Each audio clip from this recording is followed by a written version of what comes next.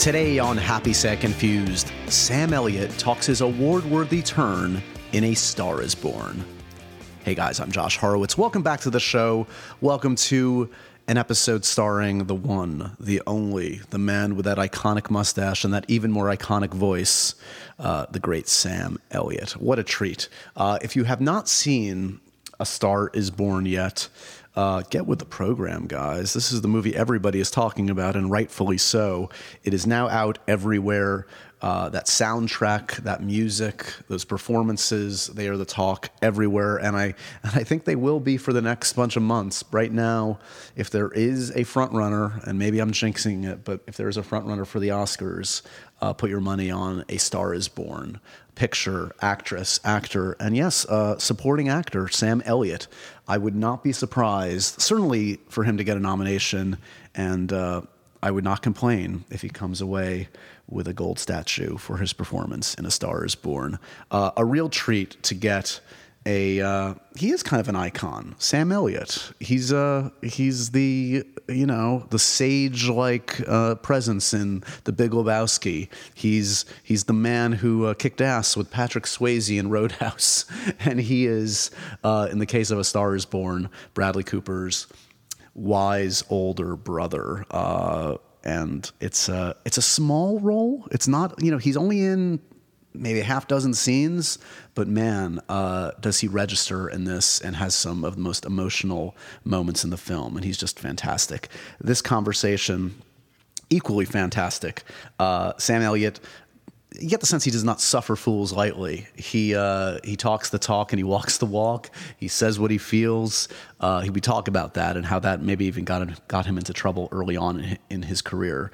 I love these actors. I love the actors that just you can feel they don't have a filter. They talk from the heart. And someone like Sam Elliott, who's been doing this a long while, about 50 years, he doesn't give a crap anymore in a way. He'll say what he wants and he'll suffer the consequences if he needs to. But this was a real treat, a real honor to sit with Sam Elliott for the better part of an hour. And I think you guys are going to enjoy this. Just to update you on the rest of my shenanigans in my life, if you were at New York Comic Con at the Jacob Javits Center, you might have seen me doing my thing. I moderated a bunch of panels. What a blast. I think most of these panels actually are available online if you want to go back and look at them, sometimes without the exclusive footage, because I think they remove that for those that weren't in the room. But last Friday night, I moderated the Netflix and Chills panel, which featured 4 different shows. It was The Chilling Adventures of Sabrina, it was The Dark Crystal, it was The Haunting of Hill House, and Umbrella Academy. And it was wild. It was a big night. It was hours of interviews, massive casts, Mary J. Blige, Ellen Page, everybody was there. The green room, you should have seen it, was about 45 people, not including publicists, handlers, managers. And it was one of the more intense moderating evenings of my life, but I had so much fun doing it. The next day, I moderated the Spider-Man Into the Spider-Verse panel, in which they showed the first 35 minutes of the new animated Spider-Man film that opens December 14th. And guys, this is going to make $1 gajillion. I guarantee it. It is excellent. Hardcore Spider-Man fans are going to love it. It stars for the first time Miles Morales. Shamik Moore plays Miles Morales. And not only that, it has like half a dozen Spider-Man incarnations, voiced by the likes of Jake Johnson and Nicolas Cage. It's really cool. The animation is gorgeous. The panel was super fun. Lord and Miller of 21 Jump Street fame were there. Jake Johnson was there. Shamik Moore was there. Had a blast with that one. And then on Sunday, talk about a blast from the past, I reunited with some of my Twilight gang. It'd been a few years, but we celebrated the 10th anniversary of the release of the first Twilight film. And I moderated a panel with Catherine Hardwicke, the director, Kellen Lutz, Eddie Gathegi, and Jackson Rathbone. And it was surreal. It really was. It was like no time had passed. These guys were the same as I remembered them.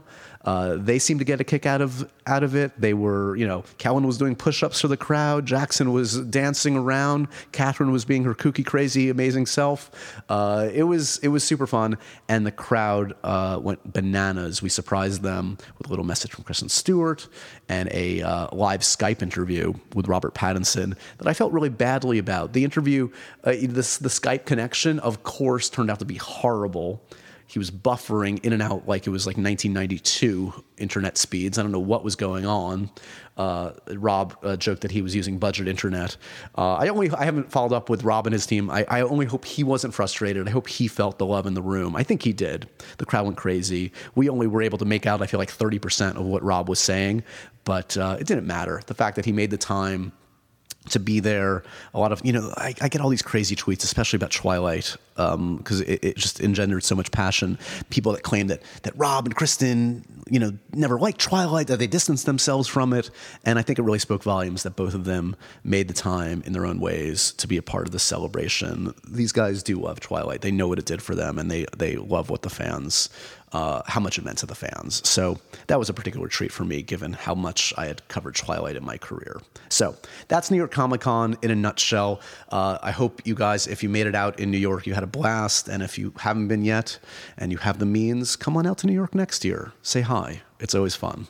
All right, let's move on to the main event. Sam Elliott. I should say this isn't I wouldn't call this like a spoiler conversation, but if you're adverse to spoilers and want to just go into A Star is Born totally untarnished, maybe wait a second, maybe see the film first. We don't, like I said, we don't talk nitty gritty spoilers, but we do talk specific scenes of Sam's and allude to things that are happening. And it might just be more enjoyable for you if you've seen the film already. So that being said, you could spend 45 minutes doing a lot worse than listening to the delicious voice that is Sam Elliott's. So I hope you guys enjoy this conversation. Please remember to review, rate, and subscribe to Happy Sad Confused. Spread the good word so that more folks can catch conversations like this. And in the meantime, here he is, the man, the myth, the legend, Sam Elliott.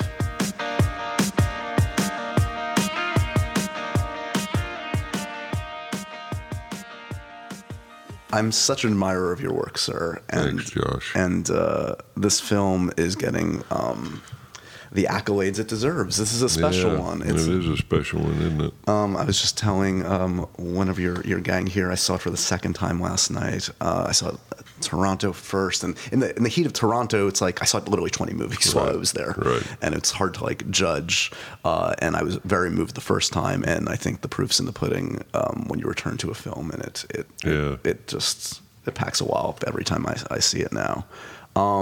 Does this, I guess, just give me a sense of sort of, has this happened for you before, where a film has resonated in this way? Have you felt this kind of attention, this kind of love? No. I mean, I've been fortunate to be involved in a few films that I thought ended up being really nice films. I've never had one that I thought was going to go over the dam in terms of box office like this one is. Yeah. And I've never, I don't think, had one that resonated with me on some levels like this one has. I still carry it right under the surface on an emotional level. If I start talking about certain elements of it too much, or in viewing it, it's ever present somehow. Yeah. And I had some, an opportunity to work with Bradley, who I'd never known before, and get to meet Stephanie and get close with them. If all the cards are right, you have the opportunity to do when you're working on a film, and this one sure fit the bill for that. I'm curious, when you at this point, having made as many films and television projects as you have, do you approach something with optimism or pessimism at this point? I mean, you know all the cards are there.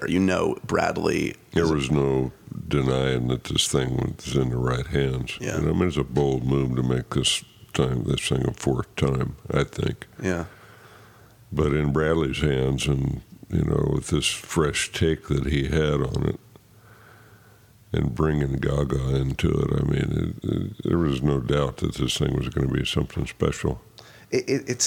it's also bold in kind of its earnestness. Like it's in some ways feels like not a film of these in these cynical times, you know.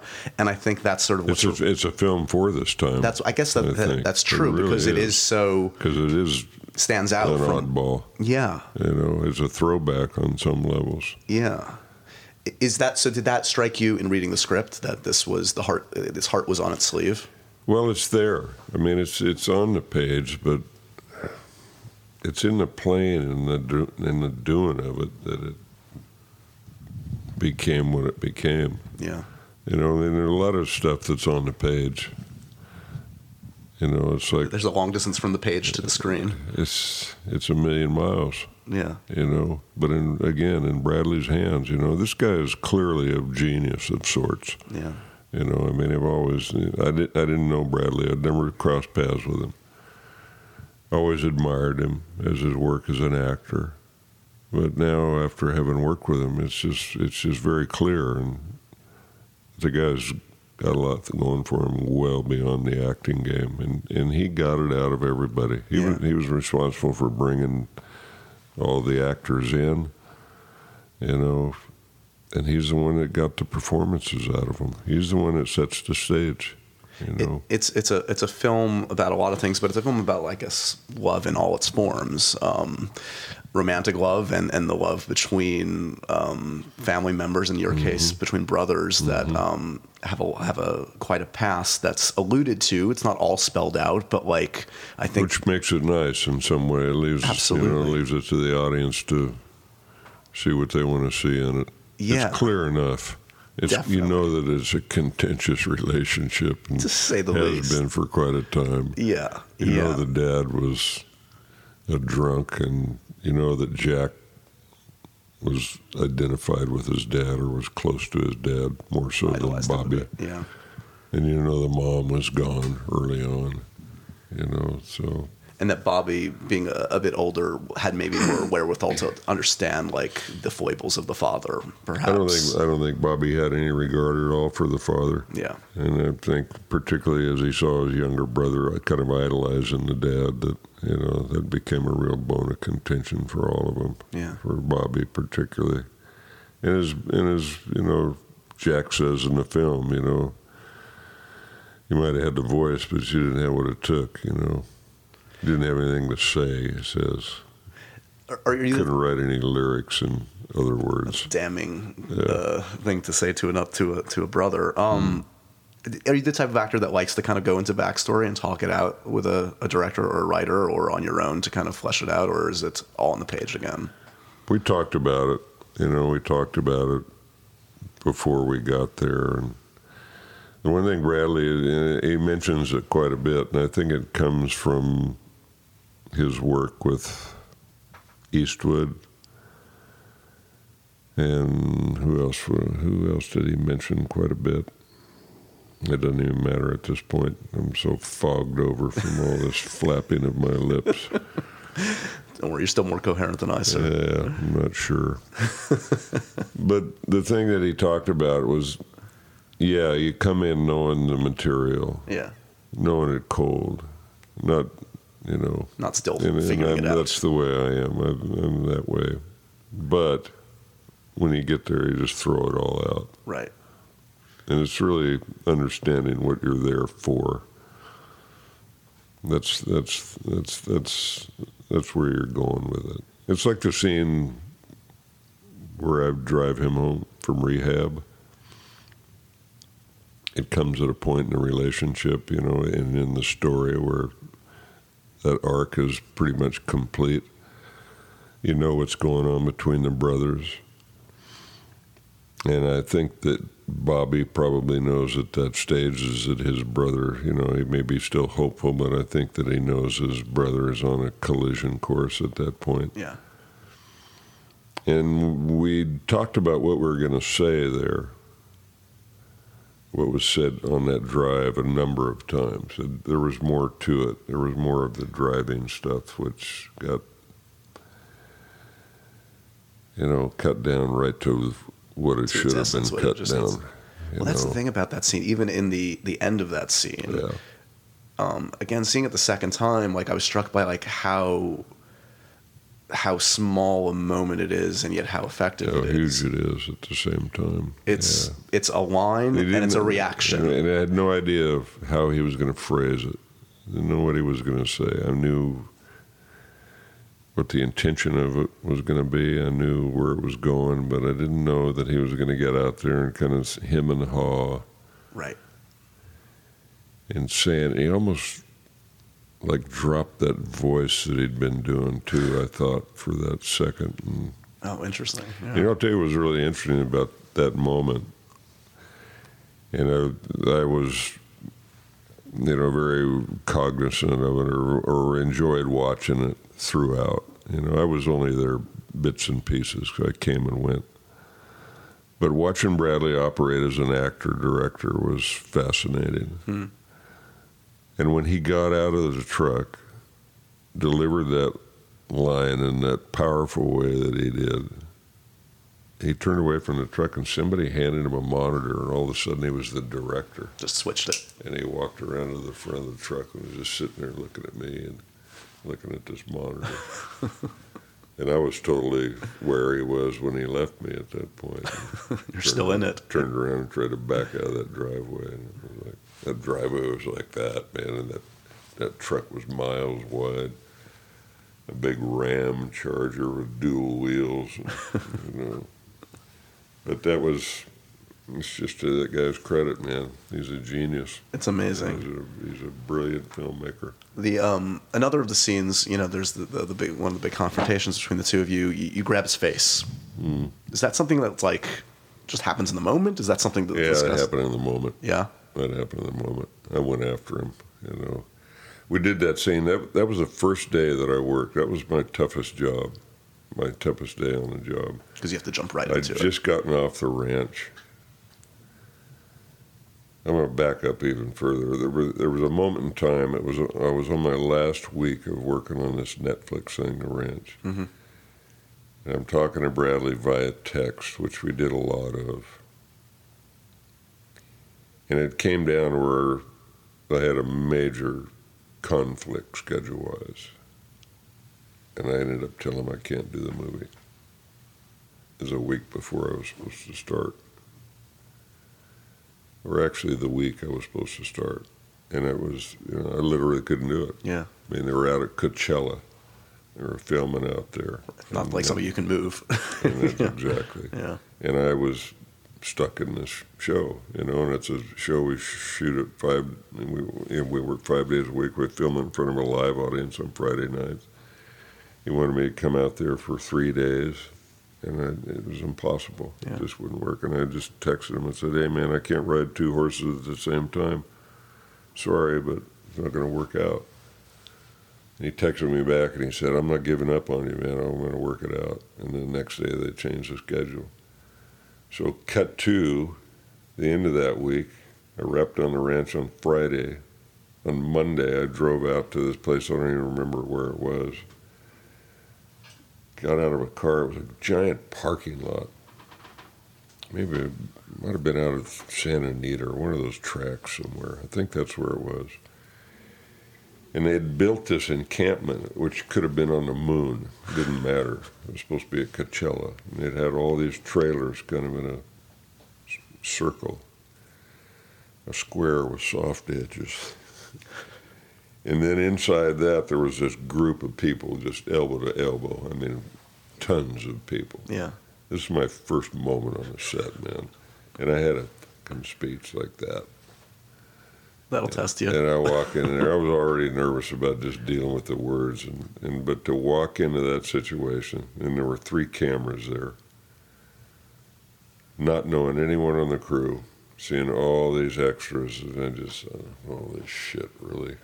And there's Gaga and Bradley, So we worked on it. He punched me a half a dozen times. I went to the ground a half a dozen times. There was a lot more to the scene. Really? In the beginning part of it, and it got pretty heated. And Bradley just said, come on, man. He just kept killing me. Come on, man. Come on. Just between every take. And So I got into that at the end, and I finally just grabbed a hold of him. I said, that's when it was in tight. That's not the first take. That's once you built to that, you got there. That came down the line. But that's where it was all heading. And the rest of it was all bullshit. It didn't matter. The words, what happened to the dad and why and all this stuff. There's enough of it there where you get what happened. Right. But it's that eye-to-eye stuff and that angle that, the DP figured out. That stuff in close is as powerful as it can get. Absolutely. And it gave you somewhere to go. First time I saw it, I thought, it might have been a little over the top. But then when I saw where the rest of the story goes, it's right. It's right that it be that. Absolutely. Moment. Is that the kind of thing like that you can only, that it took you years to get to, and that jumping into a project like that and jumping into a situation you just described, that takes, craft and skill and experience. It took me a while. I remember one time I was up in, I was up in Canada. I was doing a thing called You Know My Name. It was a kind of a Western thing built on a guy named Bill Tillman, who was a real-life character. And it was a great script. And I had this deal where I had to go into a bar and get up on a table and talk to this mass of people. And I totally went up on it. I was sweating, and I'm not a sweater unless I'm working out, and then I sweat like a dog. But I just got totally lost. Right. I went and told the director, I said, man, I'm fucked. I don't know what I'm going to fucking do. And so, we just went in there and went through it a couple of times, and I got back on track, but I just got so into my own head that there was no escaping, I guess that's the key. And I think it just takes focus. It just takes, getting out of your own way and not overthinking. You really you gotta know it cold. If you have any hesitation, if I'm speaking of myself, sure. There's some people, man. I revel with people or totally admire people that can look at a piece of material and say, okay, let's do it. That's interesting. But I tend to overthink things, probably. Mm-hmm. Always have said, over the years, if it ain't on the page, it ain't on the stage. Really kind of adhere to the script and the writer. Yeah. He's got his function. He wrote a great script with, so you can get in too far, and I did on that. But this time with Bradley, it didn't matter. Yeah. It's like I said with Bradley before. I mean, it's like you could just throw it out as soon as do what's on the page. You could just throw it all out as long as the right thing comes out. I'm curious, like, your perspective on, where your career has gone in recent years, especially. I mean, I like many, was a big fan of what you did in The Hero and your work with Brett Haley. Thank you. And I mean, it could be argued that you're getting some of the best opportunities and kind of juiciest roles. It's not even an argument. Right? It's just an observation. It's the fucking truth. So what do you make of it? I mean, is it just have they come around to you? Have you come around to the right things? I think I've just outlived them, I think it's like a fucking war of attrition, man. There's not a lot of 74-year-old guys around, maybe. I don't know. I don't think that's it. I've just been lucky. I've just been lucky, and there's kind of there's a trail between one part to the next, If I talked to you like 5 years ago, were you? Yeah, I was kind of in there, and I'll tell you where it was. I did this thing on, Jesus Christ. I'm terrible at remembering names. And it's all good. There's this goofy thing it's an animated thing. Okay. Robot Chicken. Yes. I did this thing on Robot Chicken. It was absurd. And I got nominated for an Emmy for it. And I went to the Emmy. I took my daughter.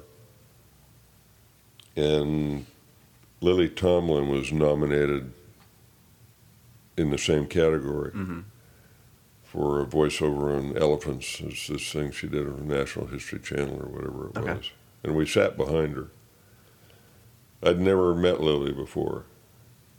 But after she won the award, I was, got up and gave her a hug and told her how happy I was to meet her, and blah, blah. And about 6 months later, I got a call from a guy named Chris Weitz, who Chris was just here, actually. Compass, and I love Chris. And Chris said, my brother's doing this movie with Lily Tomlin, and there's a part in it that, would you read the script? And I said, fuck yeah, man. Yeah, send it. And here came this script with this chunk in it that was like, man, what a part. So I called him the next day and I said, man, tell your brother I want to sit down with him. And, the character was described as having real long hair because he was a biker. He was a biker on page, but he became not a biker. Right. I didn't have the hair. I went and talked to this gal, Renata, that, builds all of Cher's wigs and has. I was going to get a wig and do all this shit. I remember her saying, why? You got beautiful hair. Why would you put a wig on? Anyway, I went back and talked to Paul and said, hey, man, this wig thing and this biker thing, I'm not sure about all this. And he said, it doesn't matter. It didn't have to be a biker. And what I ended up working on for the mechanic scene where he walks out of the kitchen and goes, I'm getting out of here. He's got to get out of here. It's all gotten too close for him. He goes outside and he starts working on this plastic Jeep that belongs to his kid. And it just happened to be there because we shot that at Paul's house. That job started it. Yeah. Robot Chicken started it. From then on, it was... I don't know what the lesson is there. It was Grandma, and Grandma, I think, probably led to... But I'll See You in My Dreams. I'll See You in My Dreams was led to... The Hero. And off to the races. Here we are. I don't know where we go from here. I don't either, it's going to be a tough act to follow. And if this is the swan song, I'm good with it. Let's please. I've said that all the way through doing PR on the Hero, and I truly felt that way then. Yeah. That was such a gift that Brett gave me, Brett and Mark Bash. I'm curious, it's fascinating to look at your career because you have links to the past that aren't abundant now. You were a contract player in the studio system, which I can't think of. Yeah, we were a couple of the surviving few, I think. Was that beneficial to actors in your experience? Was that something that was sought after even as it was dying in your youth, or was it something that kind of happened onto it? Yeah. It was the first meeting I had. The first agent I had was a guy named Dick Bassman. The first contact I had in town was a guy named Bob Thompson, who was a casting guy at Universal. They're both dead now. Dick Bassman sent me to meet a lady named Lillian Gallo at Fox. Lillian's dead now. She took me to meet the head of casting, a guy named Jack Bauer. Jack's dead now. I did an interview for noticing a theme, Sam. The two of them and Dick Zanuck, who I believe is also dead. Yeah, he's definitely not alive. And I got into this thing. But at the time, what was I doing? I was in the construction business, and I was going to a workshop at Columbia Studios, and one of the gals that was there with me went and did that scene with me. It was a scene from Duel and His Son, a Gregory Peck film. Anyway, it got me in there, and so it was great for me. And the program at Fox was pretty much of a joke. Yeah. Nobody worked. There were a few, but, it was mostly run on nepotism and, that kind of stuff. Girlfriends, boyfriends, and family members. Got it. My girlfriend at the time, who I met there, Melissa Newman, was of the Newman clan, the music bunch, and she and I were together for 10 years, actually till I met Catherine. Wow. Yeah. So you've said before, and I think sounds like it's true, and maybe, I don't know if it's hyperbole or not, but you talk about your dad not having much regard for your pursuit of acting. None. Zero. So he literally told me that classic line, you got a snowball's chance in hell of having a career in that town. My dad was a guy that worked for a living. He worked for the Fish and Wildlife Service, the Department of Interior for the federal government. He was an Eagle Scout in El Paso, Texas, which I didn't know until he was dead. Never told me that. I was in the Boy Scouts when I was a kid in Sacramento. But he didn't want to hold that over me. That spoke volumes about my dad, as far as I'm concerned. My mom's the one that told me that he was an Eagle Scout. And he had this big thing, this sash full of merit badges, and he gave it away to some other guy in Sacramento just to get it, get it out of sight. He was a real man's man. I was going to say, because Predator and rodent control is what they did. They annihilated the coyotes and the wolves and anything else that ate a cow or a sheep. That was their world. And they went hunting every year and killed elk. And I went with them a few times. I never enjoyed killing stuff. I was always a great shot. Never enjoyed killing stuff. So I only went a couple of times with them. Never shot any big game. So can you, how do you reconcile where your interest came from in terms of? I went to there was a neighborhood theater in the beginning. This is kind of where it came from, and then there were a couple of influences in my family. But there was a local theater very close to where I used to go look at Saturday matinees all the time when I was growing up in Sacramento. And it was like stuff like, serial films and, that kind of stuff. Right. But I also saw my first John Ford movies there. And I remember The Creature from the Black Lagoon, just bowled me over. I just thought, what the fuck is that guy doing, what he's doing there, the creature, And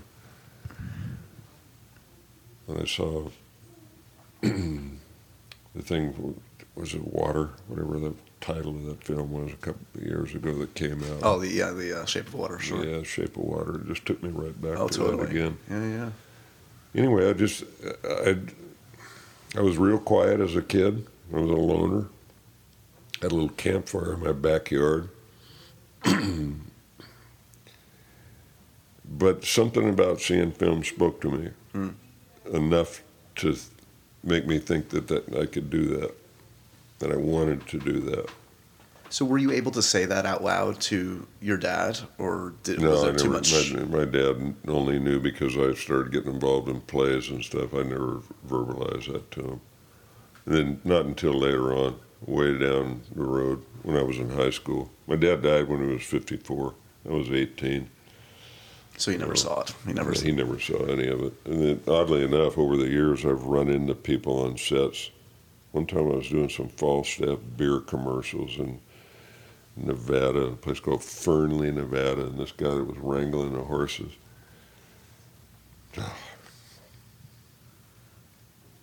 That's one of those moments that just gets me. Yeah. This guy looks up at me and he says, "Are you Shorty Elliott's son?" Nobody called my dad Shorty, except for people in El Paso. And I said, "Yeah, I am." He said, "Your dad was a great man."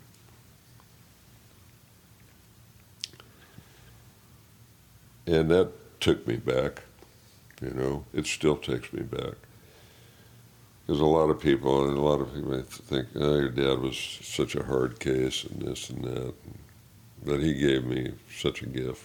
Yeah. I spent my youth growing up in Sacramento, and I was in the Sierras all the time, fishing and traveling with those kind of men, and they were great examples. They all treated women with great respect. Yeah. Well, that's what you bring to, I think, all of your roles, which I think people so appreciate, is this kind of just inherent groundedness and respect. And my mom was totally on the other side. My mom lived to be 97. My mom was she was a school teacher in her later years, but she was a crack athlete. She went to school at the University of Texas at El Paso and grew up one of 9 kids, born in a place down around Uvalde, Texas, a place with a dirt floor in it. Came from extreme poverty, grew up during the Depression. Yeah. Went to college, married my dad the day after she graduated from college, and moved to this fucking little podunk place out of Marfa, Texas, out in the middle of nowhere. And I always thought made probably a huge sacrifice in doing that, and just, I don't think she was ever very happy in some ways, my mom. I think she was happier after I started rolling along in my career, and we spent a lot of time coming and going in Hollywood. I took her on locations. She must have gotten such a kick out of it, yeah. She talked to newspapers about it, and she was proud. She was a proud mom. She'd be tickled by what's going on now. Absolutely. She would have hated Robot Chicken because I said fuck so many times in it. She would have enjoyed this podcast. Exactly. Because of the language in it. And I said, I didn't swear once. She said, it doesn't matter. Everybody else was. Who are your contemporaries growing up? When you, in terms of like your acting contemporaries, are there any that I would know that kind of? Tom Selleck and I started at exactly the same place at the same time under contract to Fox. Really? Yeah. And we did a couple of films together. Something in the mustache water. We grew the first mustaches in that time. You know, I mean, this was after the '60s when everybody had hair down to their navel and hair all over their faces, but there weren't a lot of beards around at that time when Tom and I started growing them. And then I started growing my hair long. I always had long hair when I was a kid. I was in the National Guard, and I'd go to the National Guard to go to the meetings, and I'd put on a short-haired wig over my long hair. It was a trip. So wait, your Golden Compass character is like the closest look to your youthful Sam Elliott? Didn't he he had a mane on him, didn't he? Yeah. There was. I did a show called Wild Times, and my hair was still dark, and I had this perfect, like, it was like a flowing mustache. It wasn't a ragged one. It was like a perfect mustache. I actually think that's why I got hired to do masks. Shara got a hold of one of those pictures. It was a great look. She thought, there's my biker. There's so much to talk to. She might disagree with that. I'll follow up with her. We can't obviously hit everything, so I'm going to bounce around a little bit. But like, I'm curious, like, your perspective on, you've been in the business for about 50 years now, and you've been doing press for about 50 years now. And I'm curious, like, I've heard you talk about the good and the bad that went with the big kind of feature film launch, which was Lifeguard, and the insanity of how that was marketed versus what you thought you were making. Yeah. I really shot myself in the foot on that. Go ahead. Well, no, I'm curious though, like, because you've been very frank in talking about that. You feel like you were too open about. I was honest. You were too honest. I'm pretty much, I'm not afraid to be honest. I can tell. I've been honest, I think, pretty much across the board. I think deceit is just a shithole to get in. I mean, it takes more effort. It's a no-win situation. Yeah. Because it's going to come back at you at some point. So specifically, what got you? You thought you had a bad reputation at some point? A guy named Dan Petrie, who was a really well-thought-of director. Yeah. Directed some brilliant stuff. Directed that film. And a guy named Ron Kloslow wrote the script. Anyway, we do this story, and it's really kind of a coming-of-age story about this guy that's torn between succumbing to all the pressure from people saying, when are you going to get off the beach, man? When are you going to get off the beach? I know people that are lifeguards. My parents were both lifeguards in El Paso, Texas, at a place called Washington Park. I have friends that have been in the county and the city lifeguard service for years. It's like being in the police department. It's an admirable profession. This character, Rick Carlson, was a lifeguard and didn't want to be anything else. Right. So then the movie comes out, the one sheets, a picture of me in a pair of Speedos and a big busted girl on either arm. There were no big busted girls in the movie. Right. It was Kathleen Quinlan and Ann Archer were the two ladies. It was Kathleen's first film. I went on the press trail. In those days, you carried press kits with you or they were that thick, and there were fucking boxes of them that would go with us on these things. Invariably, you'd go into these situations, and it was like a day here, a day here, a day here Right. in those days. It wasn't come and do it in a junket in one spot. Has its pros and cons. You go in, the person you're going to meet with the next day sees the movie that night, and invariably, I'd say 90% of the people that I interviewed with would start the interview with, "This movie isn't anything like I thought it was going to be," based upon what they'd seen. And I said, "Yeah, I know." And set you off, and then you could talk for a few minutes on that one, I'm sure. Forever, and did. And, never worked at Paramount again. And by your choice or by their choice, you think? There was a couple of characters there that imposed themselves upon me for various reasons. And I also said how I felt about that at the time, I have a lot of gay friends. Please don't misunderstand that. But it's like when somebody pushes themselves upon you, then, no thanks.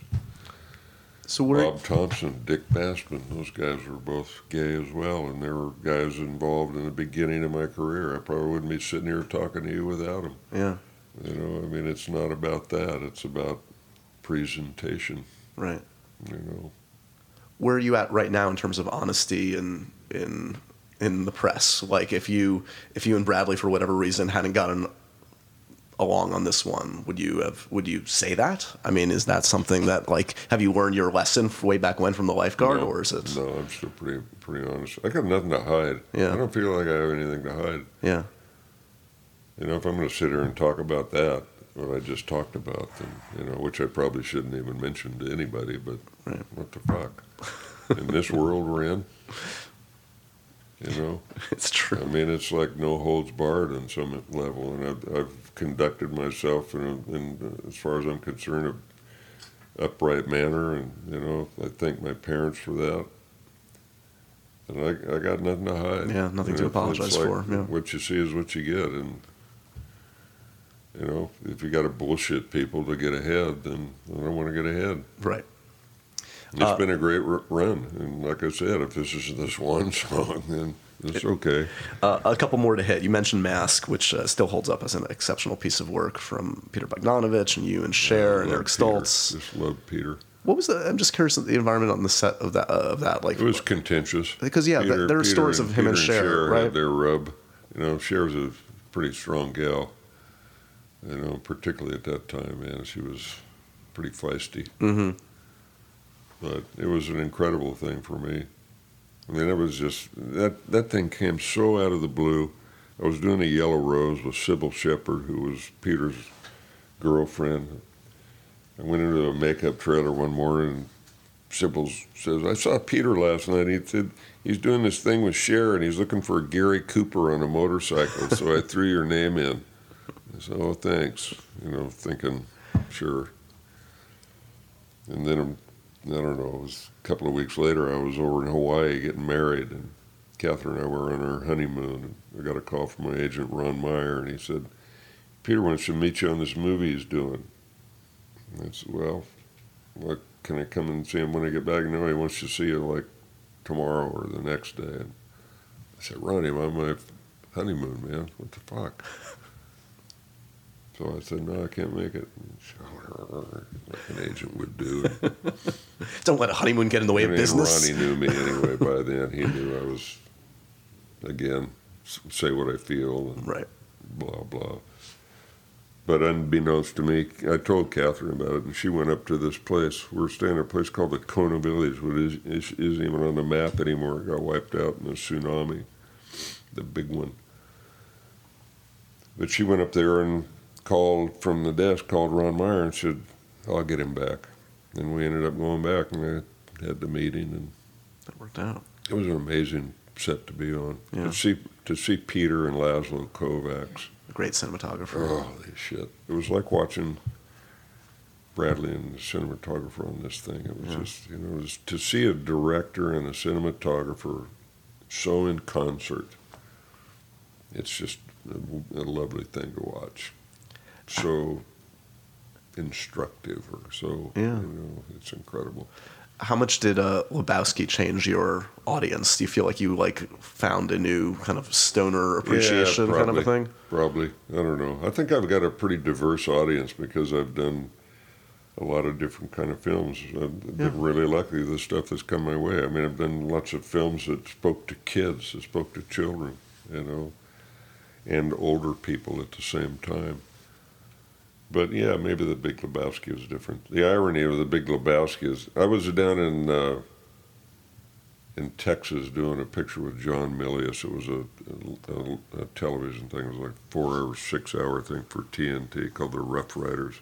I feel like that's like a 2 hour conversation I want to have about John Milius another time. He's a character. I'd love to have that one too with you. Anyway, I get this script, and I know that it's from the Coen brothers. And I was so excited to it came to the set. I was so excited to get off the set and go back and read it.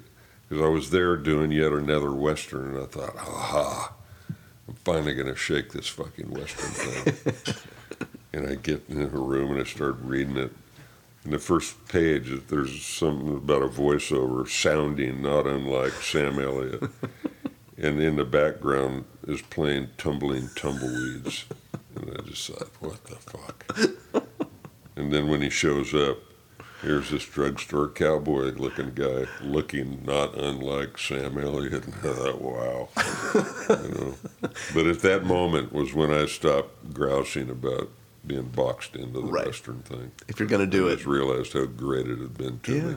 I'm shocked you and Clint have never crossed paths in a film over the years. Yeah, me too. Well, I'm often sorry about that. Somebody told me one time Clint Eastwood was never going to put you in one of his movies. The guy was so matter-of-fact about it, and I thought, wow. Your manliness might blow Clint's manliness off the screen. I don't really know what it was. It somehow made sense to me then. It's never made sense to me since. Tried to get him to direct a Louis L'Amour thing that my wife and I did, a thing called Coniger one time. That we went out kind of to him, but he was, I met him one time. Met his son-in-law recently. His son-in-law was a wood carver, a chainsaw wood carver, and an artist, not just a wood carver. This guy's an artist, and he carved a Smokey the Bear for me. Amazing. Stacy. One or two other things before I let you go. A film that I feel is somewhat underappreciated. I really enjoyed you and the film The Contender. You and Jeff Bridges, I believe Rod Lurie directed it. Yeah. Definitely a change of pace. Like that, talking about not being boxed in. That was an intentional thing, and that followed The Big Lebowski. Yeah. Oddly enough, and I couldn't figure out really how I fit into that because it was this Washington story. Right. And I remember talking to Rod. I said, how do you see me? How do I fit into this? How do I play the chief of staff to the president? He said, I don't know, man. He said, I was watching The Big Lebowski the other night, and I just want to see more of you and the dude. And he was like, I didn't know if he was serious or not. But anyway, he wrote this thing. I wore 3-piece suits. I shaved my mustache off, cut my hair off. And then we got to the set, and I said, so you want me to make an effort to get rid of this south in the mouth thing that Dan Petrie used to always call it when we were doing Lifeguard? You're sounding a little south in the mouth. Can you do that again? I'll try to get rid of it.